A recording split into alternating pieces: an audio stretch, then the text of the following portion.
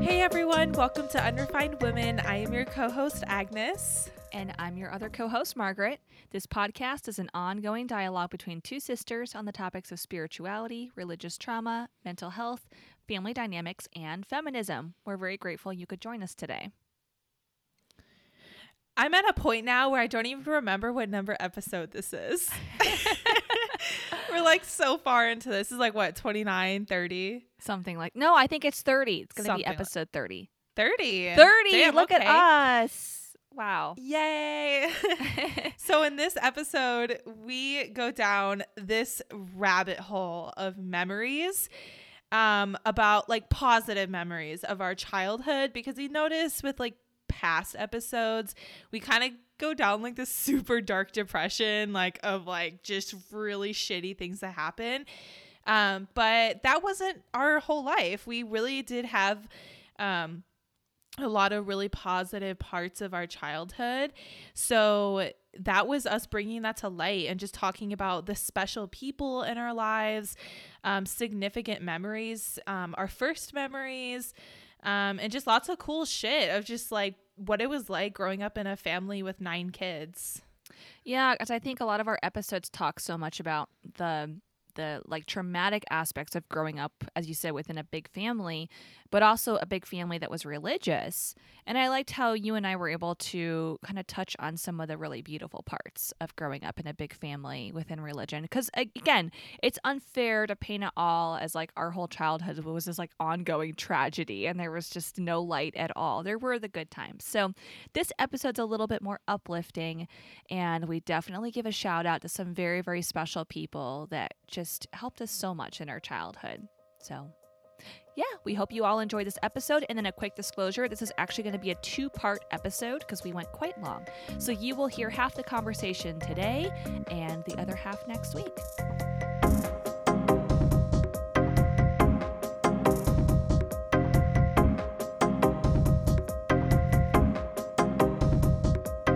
So this week, I wanted to talk a little bit about some stuff from our childhood, but not such deep, dark, depressing things, because we've covered a lot of that. Agnes, as I was telling you just a little bit ago before we hit record, this past week or so, I've been processing the death of one of my dear friends. And I'll just say her name because she's an amazing, beautiful, strong individual, but her name is Christine Falls. And ironically, she was actually the mom of my first high school boyfriend, but she was way more than that. Their whole family was just really, really special and close to me when I was in high school. And even though Alex and I only dated for a summer, he and I were always friends before and after that. And his whole family was just such a support for me during a really difficult time during my teenage years. And Mrs. Falls was one of those women that literally was like the warrior queen. In fact, when she was battling cancer the last few years of her life, she really just told her experience of battling cancer through the lens of a warrior queen fighting a dragon that was trying to defeat her castle. And she really exuded that energy. She was the woman that would walk into the room and she just had so much strength and power, but in a very loving and empathetic way. So she was actually an attorney throughout her life and devoted her life to advocating for children and for animals. And, you know, to me, it's just because of who she was to me in my life and just all the work she did in her life and who she was as a mother and to her family and her friends and her community. It's just such a tragedy for her to pass away at such a young age. So I've been processing all of that, and it's just making me reflect, you know, as death does, making me reflect on my life and what life is and what it means and what we make of it. Because something she said to me that was so powerful near the end of her life, because I was reading some of the last messages that she and I exchanged right before she got really, really sick at the end. And she told me, at the end of your life, you know, you realize that you can't save the world, but you realize that you can impact the people around you that you love, and that's enough. And I was like, reading that now and looking back, it was just like, damn, that's so, so powerful. Like we all need that reminder sometimes. So I've been sitting here reflecting on that and processing everything. And I wanted you and I, Agnes, to talk today a little bit about our childhood. But instead of talking so much about some of the stories of the tragic things that happened to us, I want to focus a little bit more, kind of zoom the lens in and focus on some of the moments of joy that were in there and some of the moments that we have gratitude for. Because I realized at the end of our lives, our whole lives, it's like this quilt stitched together, right? It's the grief, it's the joy, it's the love, it's the pain. There's the highs, there's the lows. Like there's all of that there. It's all stitched and woven together, and that's our life. So we're going to zoom in and look at the really beautiful stitches today. Does that sound good? Yeah. So let's start with some early memories. Agnes, what's like the earliest memory that you have of childhood?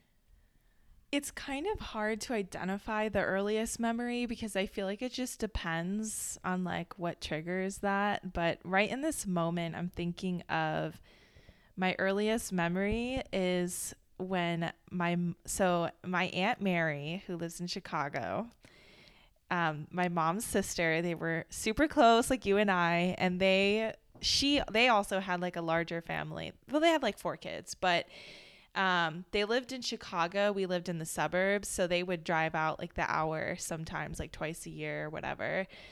We would like switch. And I remember Aunt Mary and the kids were coming over. I had to have been like 3 or 4 years old. I was so young. I barely remember this. But I remember their minivan would drive up and we were like a herd of fucking cows. Just like there's like 9 of us kids. We are just like fucking herding out the fucking door. And we would just like have this whole gathering in the front yard of us just jumping around and screaming. There's just like all of these kids, and we were so happy and so excited. And that's just what comes to my mind. Like I remember their minivan just pulling up. And it was just like a festival for like an hour outside, and then we would migrate inside, and we would spend the whole day together, and my mom and my aunt would be in the kitchen gossiping and cooking dinner. And that's my first memory that I can think of right now. That's actually like a really great memory to have. Yeah, it's is. Like, I'm really happy about that. It's like just pure excitement, because I remember that feeling too as kids when someone came over, especially someone we really liked. It was just like so exciting. Yeah. And a few, like we would all connect on like different levels. I'm not sure how you were with our cousins, but I remember like going through phases where like our cousin Anne, like we would play dolls together, and then my cousin Max, when I grew out of doll phase, we would like go outside and play sword fights for like 2 years straight. So it was always really fun. Well, with Aunt Mary and their family, I was so much older than everybody, so I didn't probably have the same level of excitement whenever they came over. Because it was, to me, as the oldest, it was like, oh, I have more kids to watch, more diapers to change. Great. Yeah. So I would usually like hide in the kitchen and just eavesdrop on Mom and Aunt Mary having conversations. Yeah. And they would talk about the juiciest stuff too. Oh my God, I know. I would get all the tea from them. It was great. So, but I remember that, just the excitement of someone coming over. Do you ever just think like, damn, wouldn't it be so great if as an adult I could still be that fucking excited about someone coming over? I know, but whenever someone comes over, it's like I have a million things to worry about. Like I have to clean my house, and I have to like shower and eat and like get ready, and then they come over, and then you're like, yeah, let's just chill. I know. I swear that's like, I wish that I could get back to that place. I struggle with that because it's the same thing. When someone's coming over, it's like anxiety on max, because I have to get the house ready. I have to get us ready. And I'm like, I wish I was just a kid and I didn't give a shit. And I was just like sitting in the front window like, are they here yet? And my house is filthy and I don't even care. Yeah. Oh, the things we is lose as we get older. right? What is your first memory, Margaret? So I actually have two of them that are like really kind of close in time. The first was, I'm going to assume I was maybe between 3 and 4, because it was just me and Andrew, and mom was pregnant with John. So I was really, really young. This was in the summer, I think, probably right before John was born. And we were actually on a plane. That's my first memory, is riding an airplane out to Oregon to visit Grammy and Grampy. And it's the only plane ride that I ever took in my childhood, until I didn't ride a plane until I was an adult. And I have just little vague snapshots, because I was so little, being on the plane with Andrew. And I remember we had like these toys. I think they were like little stuffed animals, but again, it's so foggy. And I remember us like climbing around on the seats, playing with the toys during the flight. And we kept like turning around in the seat and like wagging the toys at the people behind us. You guys were those kids on the airplane. We were. I legit remember this, like being those annoying kids that were like being loud and playing and like trying to get the attention of everyone around us on the airplane. And I don't remember like anyone being nasty about it. I think the people behind us were actually quite like, pretty cool about the whole situation. But really, the strongest part of the memory that I recall is that when we were descending into Portland, you have to put your seatbelt on. And Andrew and I were not fucking having it.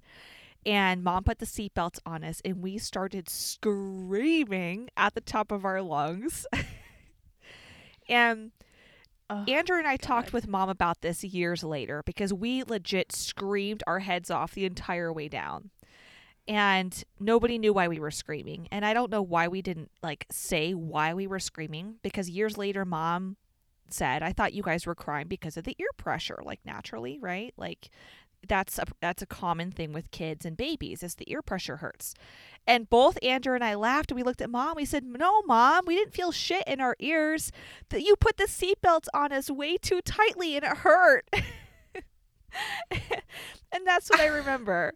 Was that the seatbelt was like digging into my waist and it hurt. So I screamed the whole way down. So, I mean, can you blame her? She was pregnant and dragging 2 children with her. Oh my God. I know. Oh my gosh. Poor mom. Now, I don't remember anything else from that trip. I've seen pictures of that trip. Like, we apparently did a lot of amazing things. We went to the beach. We went to the mountains. I don't remember that. I just remember the plane ride. You just remember the trauma. Right. No, actually, it's really not a bad memory. The pain from the seatbelt kind of sucked. But aside from that, the next memory was actually a few months after that, because it was the morning that John was born. And actually, John was born during the night, because I remember that was a trend. Actually, you probably don't know this, but all of the boys in our family were born at nighttime, like during the middle of the night. And all of the girls in our family were born during the day. The only boy in our family. PM. What was that? What time were you born? I was born at 1:01 p.m. What time were you born? Oh gosh, like 2:29 or something, 2 something in the afternoon. Yeah. Interesting. Yeah, so all the girls were born during the day. All the boys were born at night, except for Luke, the last one. Luke was born during the day. He was the last child. He fucked up the whole track record. So I remember the morning that I woke up, and I woke up in my crib, and I remember sitting up in bed, and my crib, I was in a crib at the time still. My crib was right next to like the window in my room, and like, the sunlight was coming in, and I was wearing my pink fuzzy footy pajamas, like the zip up ones, And I stood up in the crib, and like mom wasn't coming in to get me. And I wasn't like upset about it. I just remember being like curious, like, where is everybody? So I stood up, and I remember going, Mama, Mama. And like mom didn't come. And I was like, well, that was weird. So then I went, Dada, Dada. And Dad walked into the room and scooped me and like picked me up and goes, oh, you have a new baby brother. And carried me into mom's room where mom had like just given birth. And there was mom laying in the bed, getting cleaned up. She must have just had John probably not too long ago, or getting checked. And the nurse was in there, and I think maybe Aunt Mary was there. I don't remember who all was in the room. I do remember there was the doctor. It was like this old guy with like a beard and glasses, and What the he was fuck? I know, and he was holding John, and John was poor John. He's about to get put on blast. He had just been born. Can't blame the poor baby. So he had just been born, and he was laying there naked on a towel, like screaming his head off. And the doctor was like, taking measurements and checking vitals. And John just kept pooping on the towel. And then the doctor would be like, the doctor was like, I need a new towel. And he would get a new towel, and John would shit on that towel too.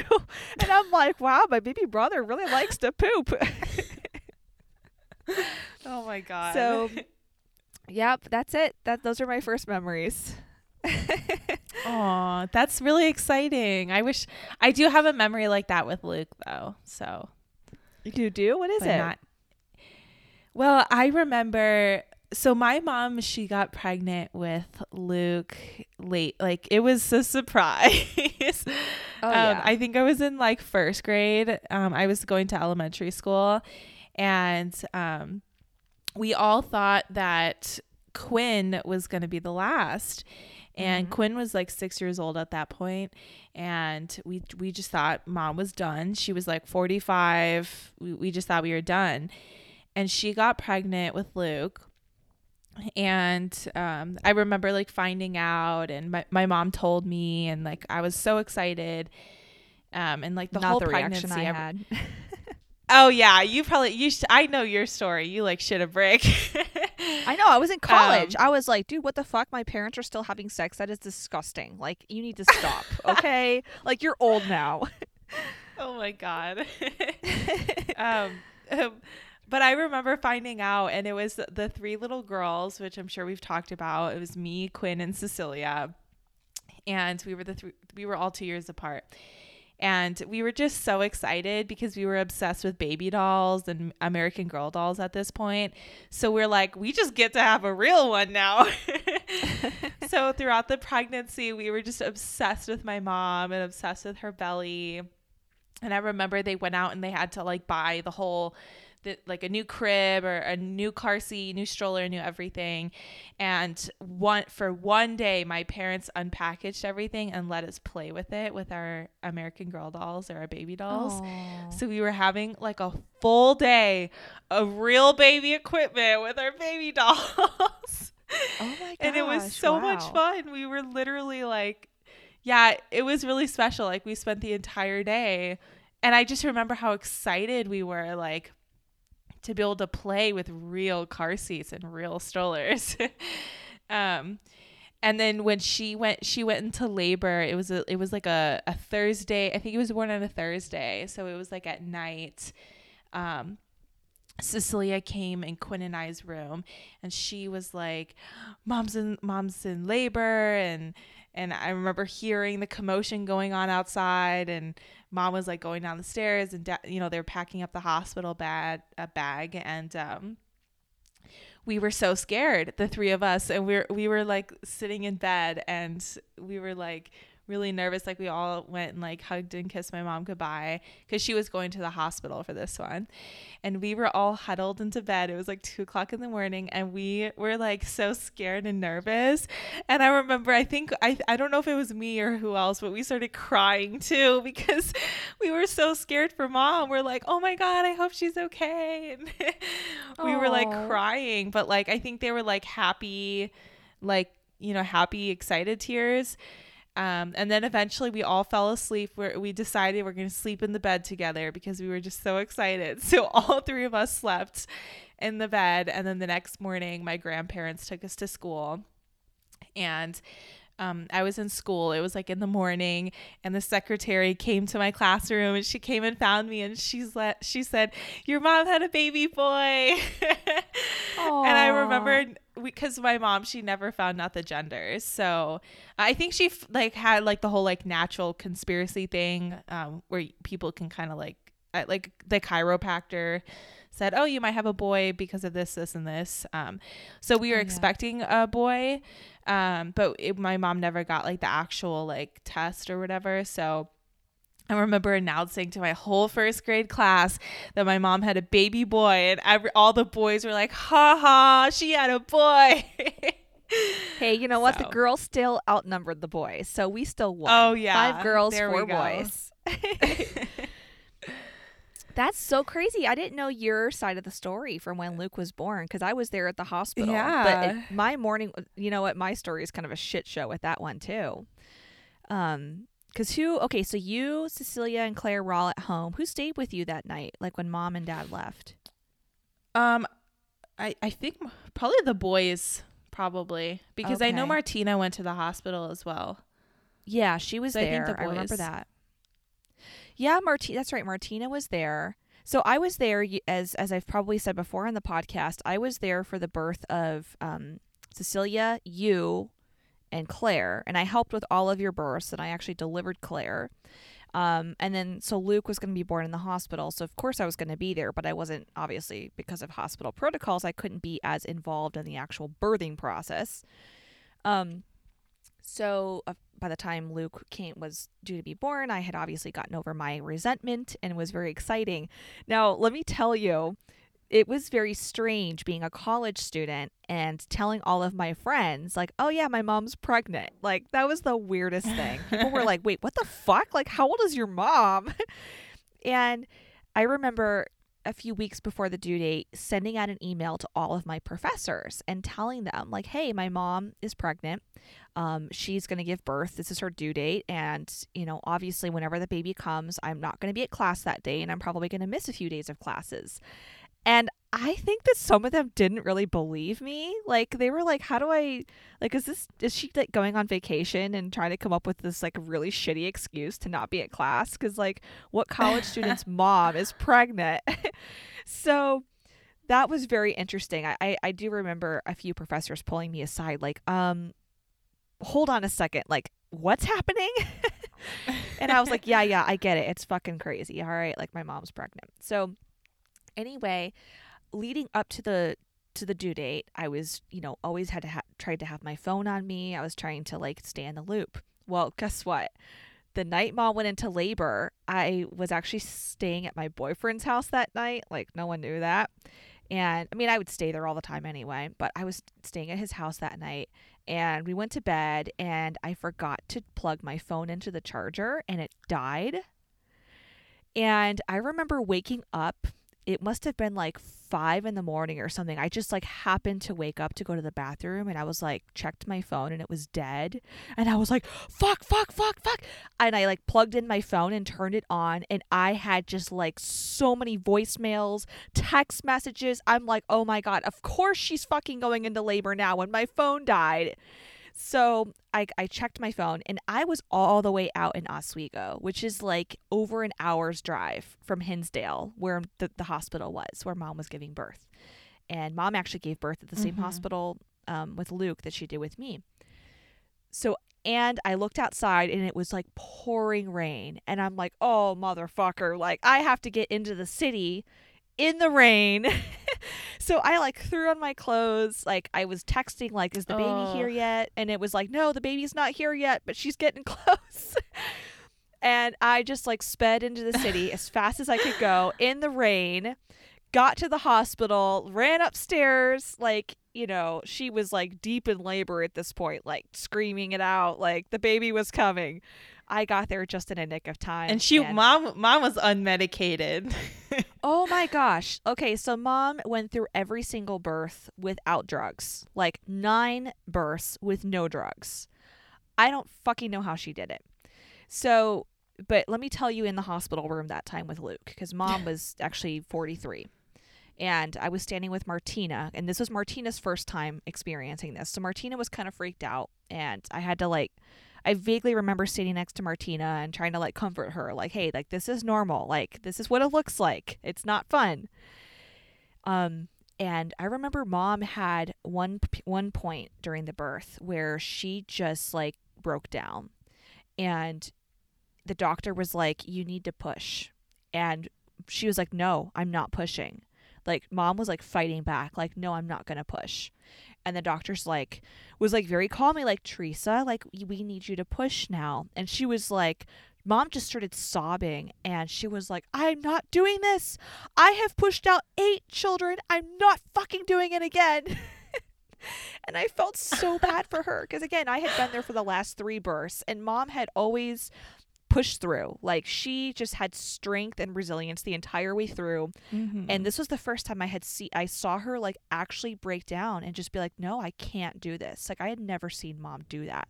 Like I can't do this. Like this woman in front of me has endured so much pain in her life. She has endured so much abuse. She hasn't endured so much adversity and pain, but she's always pushed through. And for the first time I'm seeing her say, no, she can't. And it took like all of the coaxing and the strength of like every medical professional in that room to help her like mentally get to that place where she could push. Thank God Luke was born very shortly after that, but that was tough for her. And she really had to pull it together.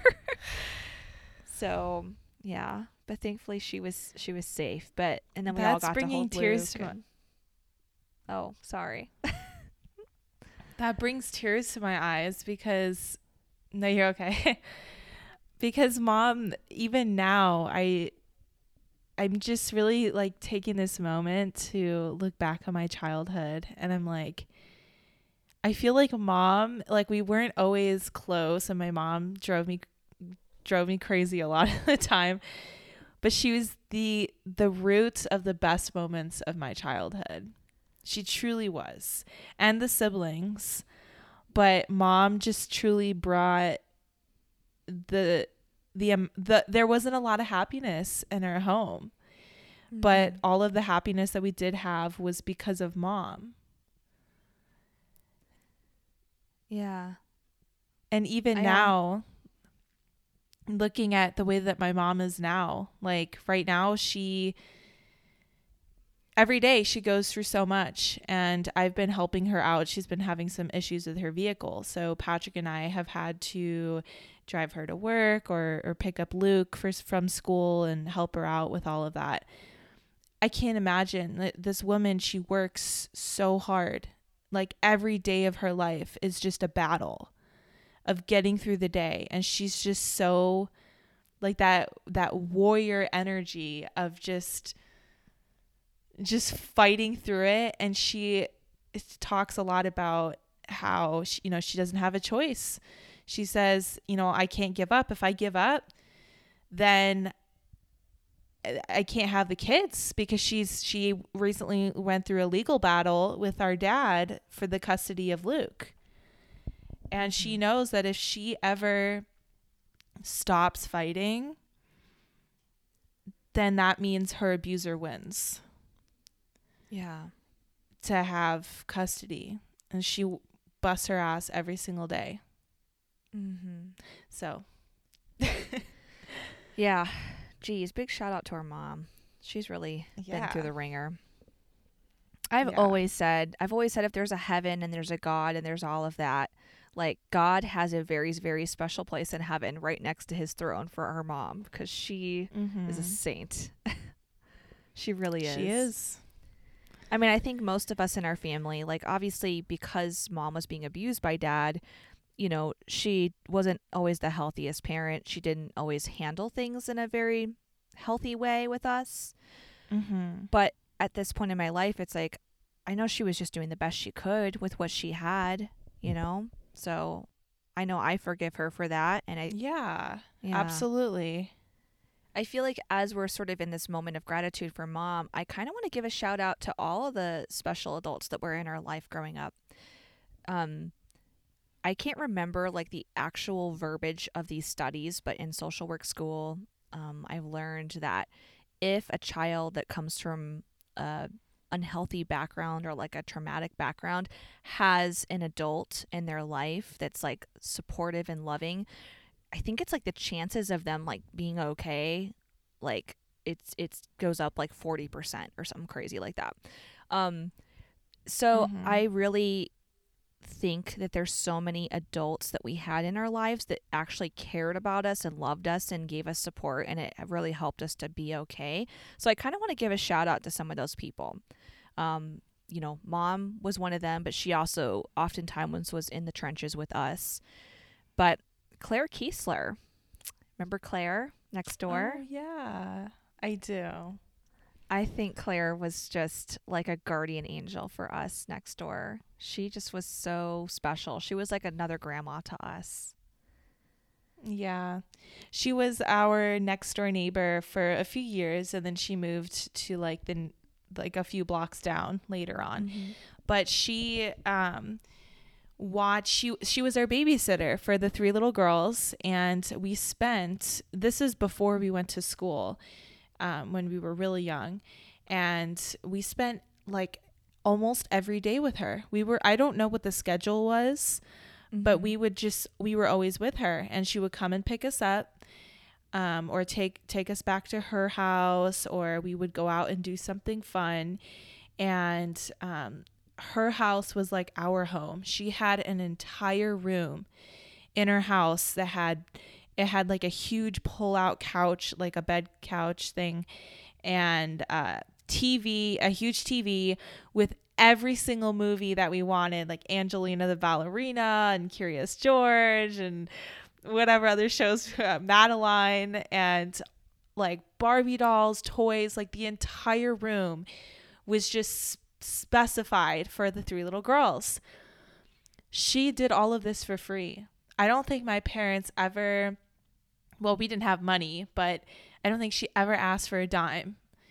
She did everything for free, and she worked at a hospital full time. So she was, and she did overnight shifts. So I remember often when we were at her house, she would sometimes take naps, and we'd have to like be quiet. Mm-hmm. But she was an absolute angel. She like being at her house was like a break for us girls to get out of the hecticness of being in a large family and not always having someone there that, we didn't have a lot of toys, and we weren't allowed to watch whatever movies and shows we wanted. So yes, she was definitely a blessing for our family. I actually remember the first time we met Claire, because I was 8 years old when we moved into that house. It was the only time that we moved when I was a kid. And it was a few days after we had moved, and we were actually getting into the van to go to church on Sunday morning. And we were like already loaded into the van. I think Mom was like putting whatever child was a baby at the time into the car. And I saw this woman walking towards us, and Claire was, I think she must have been like in her 50s or so at the time that we moved into the house next door. And I saw her approaching us, and I just remembered like looking at her for the first time and just feeling this overwhelming joy inside of me, because she had the biggest smile on her face, and she was walking quickly towards us like she was just overjoyed to see us. And she didn't even know us, and she came up and introduced herself, and like she just exuded just warmth and bubbliness and excitement. And she just very, very quickly became so special to us. We definitely, like all of us, had that like no knock policy. Like she would just come walk into our house, and we would just swarm her. And like we would go walk into her house. Like we all kept our doors unlocked, in the neighborhood, and because everyone knew everybody. Very just kind of like Midwest hospitality, But just she was always there, and I remember going to her house. As you said, it was like this special place to go because she would let us watch whatever we wanted on TV, and she would give us snacks. And Claire just never shamed us for the things that we were interested in. She never shamed us for being who we were, and she just was such a safe and wonderful person. So shout out to Claire. So another shout out for the amazing adults in our lives were our grandma and grandpa. So Grandpa Joe and Grandma Nancy, they are my father's parents.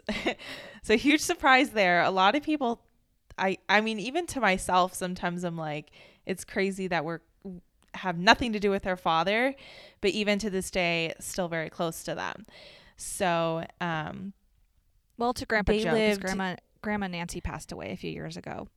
well, still close with her. We've got tattoos of Yes. her, so she's always with us. So, Yes. so our grandparents lived in North Aurora. We lived in Aurora, so like 15 minutes away from us.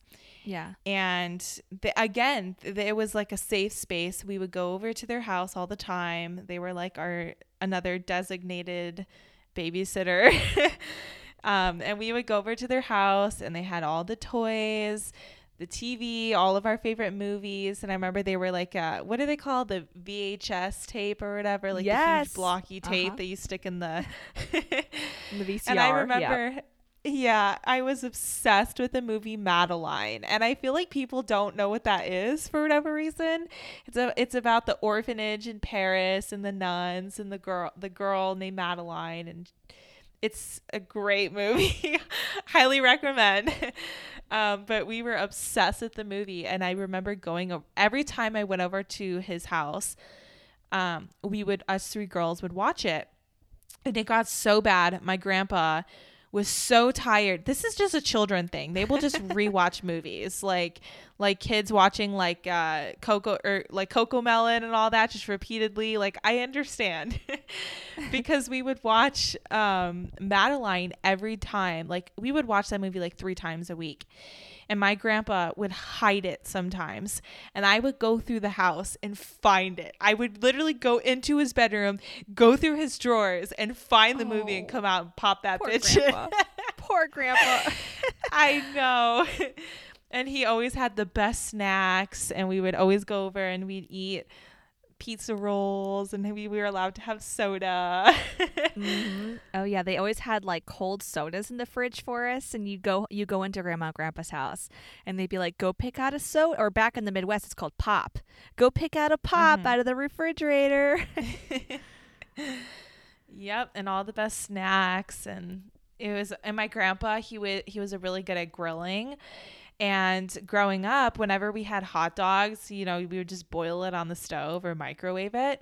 But my grandpa was very fancy. He would grill the hot dogs, and he would cut an incision through the hot dog and put pieces of cheese inside the hot dog.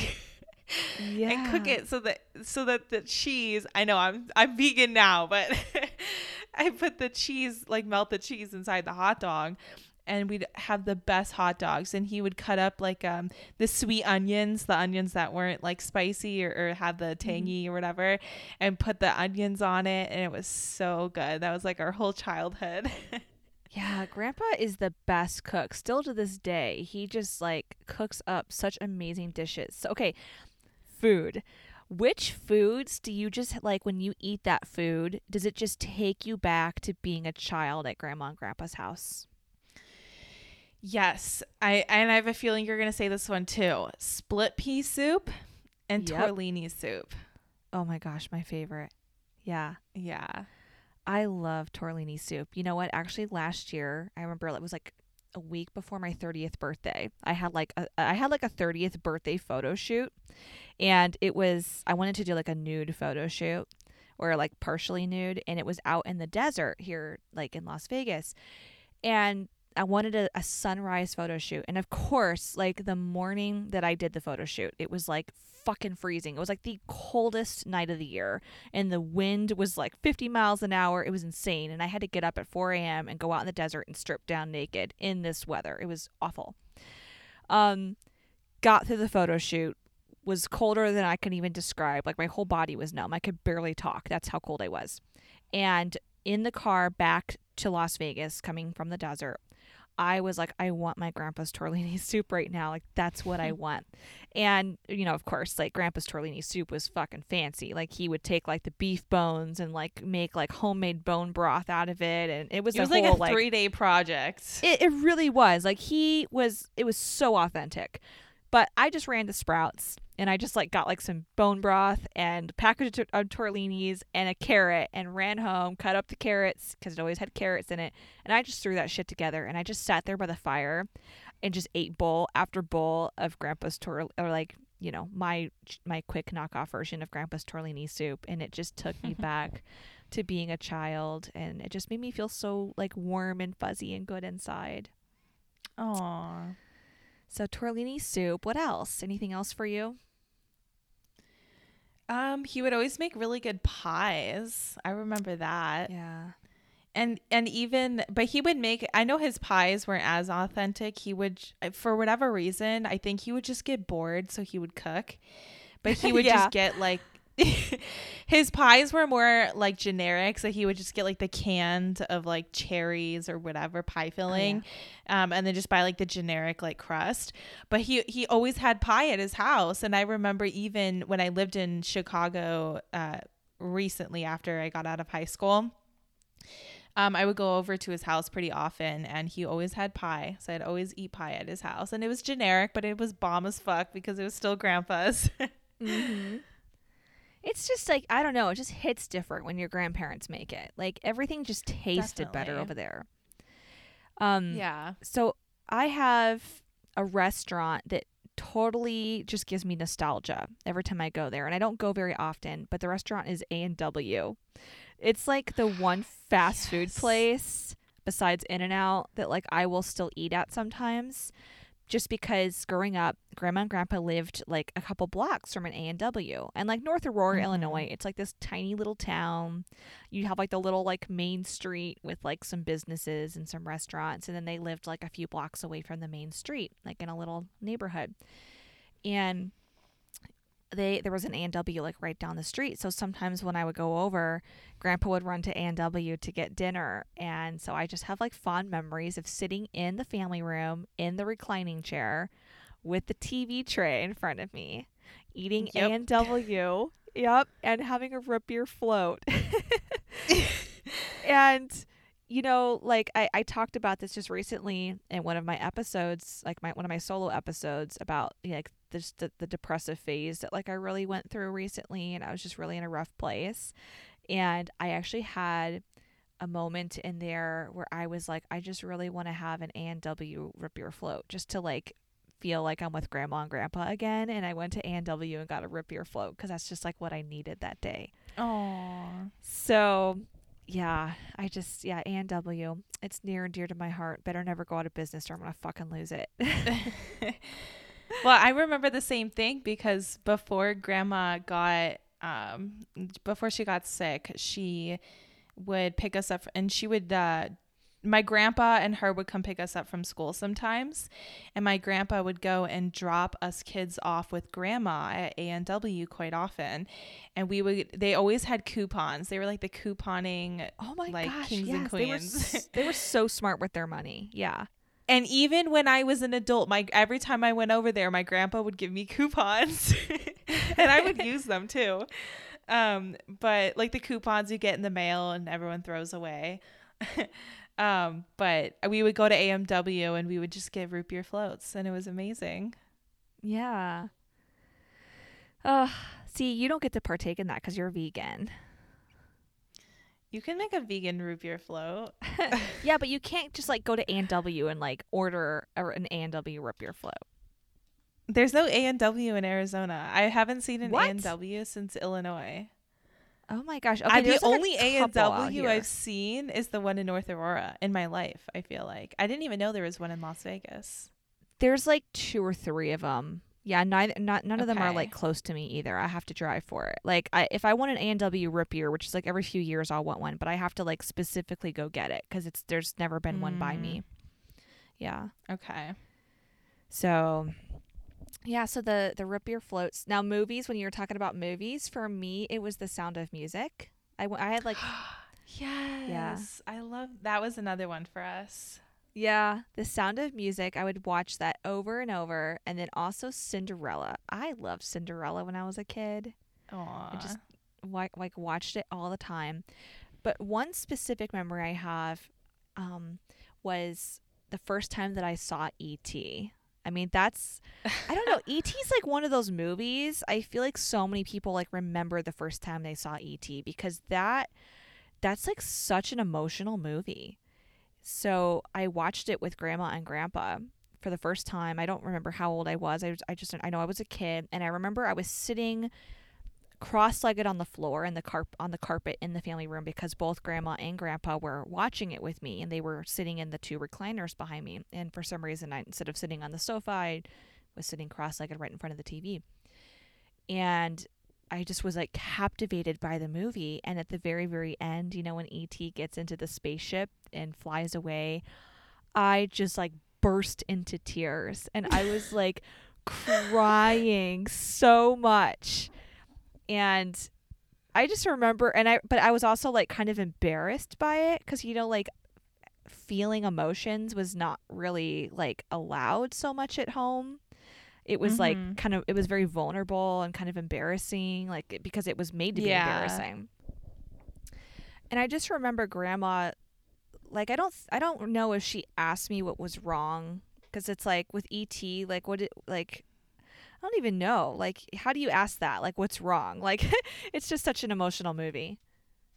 So I just, I just cried, and I just remember them like just being like, it's okay to cry, because I think they saw I was embarrassed.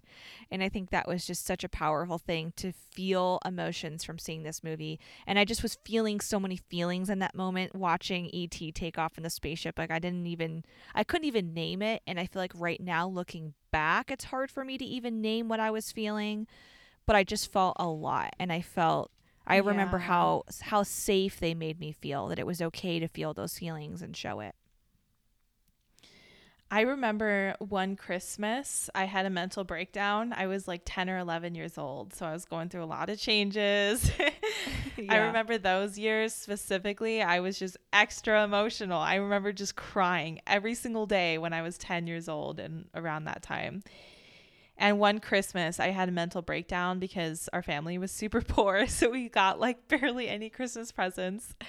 And I remember feeling so sad. I sound so like spoiled and privileged, but I think we had gotten like blankets, like comforters, like down comforters for Christmas. And I was so upset. Because everyone were like texting me their on like my little flip phone, texting me their pictures of like their Bath and Body Works and all their stuff. And I got a blanket. And I was so sad. I was so sad that I didn't get to have like that fun, exciting Christmas.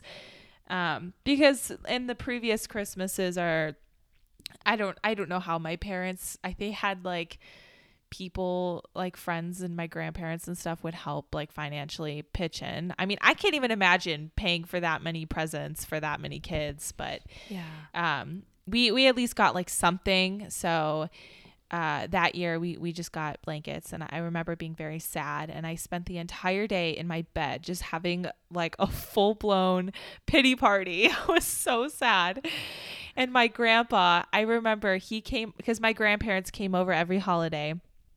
And he came to my room, and he was, I don't remember like specifically what he said, but he was just like, you're okay. Like, just go take a shower. No one remembered that you had a mental breakdown, and come down and eat some food. And he made me feel okay. So I did exactly that. And I came downstairs, and he probably told everyone to ignore me because that's what I needed. And I just came downstairs and halfway through the party and acted like nothing happened. And I remember just being so grateful because it was so embarrassing to have like a public mental breakdown at a Christmas party. That's embarrassing. And then to be able to have someone advocate for you and be like, okay, now she's getting her life together. And being able to just wash myself and start new. That was very healthy, and I'm very grateful for my grandpa for that. You know what's so interesting, and I'm kind of realizing this now, because I think sometimes we get really stuck in our heads when someone is feeling a feeling, or they're having a breakdown, or they're crying or something. I think we so often get stuck in our head of like, oh, what's the right thing to say? Don't say the wrong thing. Or at least like I do this. I'm assuming other people do this, like, because it can be uncomfortable at times to be in the presence of someone that's breaking down. And we sometimes don't know what to do with that. And I think in our society especially, the sort of what is it called, knee gut reaction is to just be like, oh, don't cry, everything's okay, and try to like smooth it over and push it under the rug. But that actually just comes from our own discomfort with vulnerability. And really what I'm starting to understand from us having these conversations today and talking about the people that we really are grateful for who helped us in our childhood, like I couldn't even tell you like the exact words that they said, because I feel like that wasn't even like important what they said. It was what was behind the words they said. It was the energy they brought to the conversation. It was their openness to the vulnerability. It was their openness to holding space for us in those moments when we didn't have it together. And they didn't shame us for that. It was like allowed to go through that. And that's ultimately what made it safe. Yeah. And I remember Emma Chamberlain, she made a podcast episode on her podcast show, Anything Goes. She talked a lot about that, like being in the presence of someone who is crying. And I remember even last summer when I was at your house and I was going through some stuff with my travel plans and that whole Illinois situation, I was in your backyard just like bawling my eyes out. And you came out and you asked me what was wrong, and I like ranted to you, and then you're like, okay. And then you just let me be. And that was perfect. I feel like that is the most perfect thing sometimes, is to walk into the situation, someone's crying, and be able to identify whether they want to talk about it or if they don't, and listen if they want to talk about it, and help to encourage them and uplift them and make them feel better, or just leave them alone, let them cry, So and I remember as well with Claire Kiesler, I'm remembering a memory of we were little, so we kids get sick and puke everywhere, so I remember being at her house one time and I was sick. I got the stomach flu. It was Christmas time. And I went to the bathroom and I was just puking my guts out. And that was so embarrassing, like to throw up. And she came in and cleaned me up. And I was just like my lip was like trembling. I was like ready to just burst into tears. But I'm like, no, Agnes, you have to stay strong. That's so embarrassing to cry. And she looked at me and she knew, and she said, just cry. It's okay. Like, I'll pretend that you're not crying. Just cry. And I just started crying. And I just needed to get it out. And I just sobbed and sobbed and sobbed. And she just went on with her life. And that's exactly what I needed. Yeah. Oh, that's so special. If you enjoyed today's Unrefined Woman podcast episode, please be sure to like, subscribe, and share. To check out other episodes, please visit our website at unrefinedwoman.com, Spotify, Apple Podcasts, and Google Podcasts. To stay in the loop and receive access to additional content, please follow us on TikTok, username Unrefined Woman, and on Instagram at Unrefined Woman Podcast. Special thanks to Walter Birdsong for the album cover, Margaret Rainey for our podcast music, Andrew Cioni for our gratitude prompt music, and Sean Butcher for editing and production. Thank you so much, and we'll see you next week.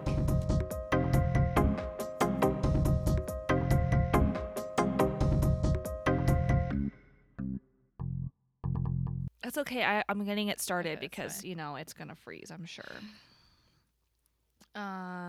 Oh, Jeremiah sent me a message on Instagram, and he was like, I loved the bloopers at the end of your last episode. Which episode? So for Sean, who's listening, one of our listeners sent me a message to say he liked the bloopers. So keep doing that. Okay, you just froze. What? Which episode? The one that just... Oh, wait. Okay, so the one with a hard hit, Sean did a bloopers segment at the end of the episode. Why do I not know this? He sent us a message this? about it. Did it? Okay, because you don't read your messages. No, I swear to God, I do. I just like, oh my God. Okay, I have to go back and listen. Yeah, at the very, very end of the episode, after the outro, Sean did a bloopers segment, and he put bloopers from the episode. It's super short, but it's like You're frozen. Now you're frozen. Oh my God. Now you're frozen. It's just like 30 seconds of just us arguing about being frozen. Jeremiah sent me a message the other day, and he was like, "Oh, I heard the bloopers at the end of the episode. That was so cool." That's so cute. Yeah.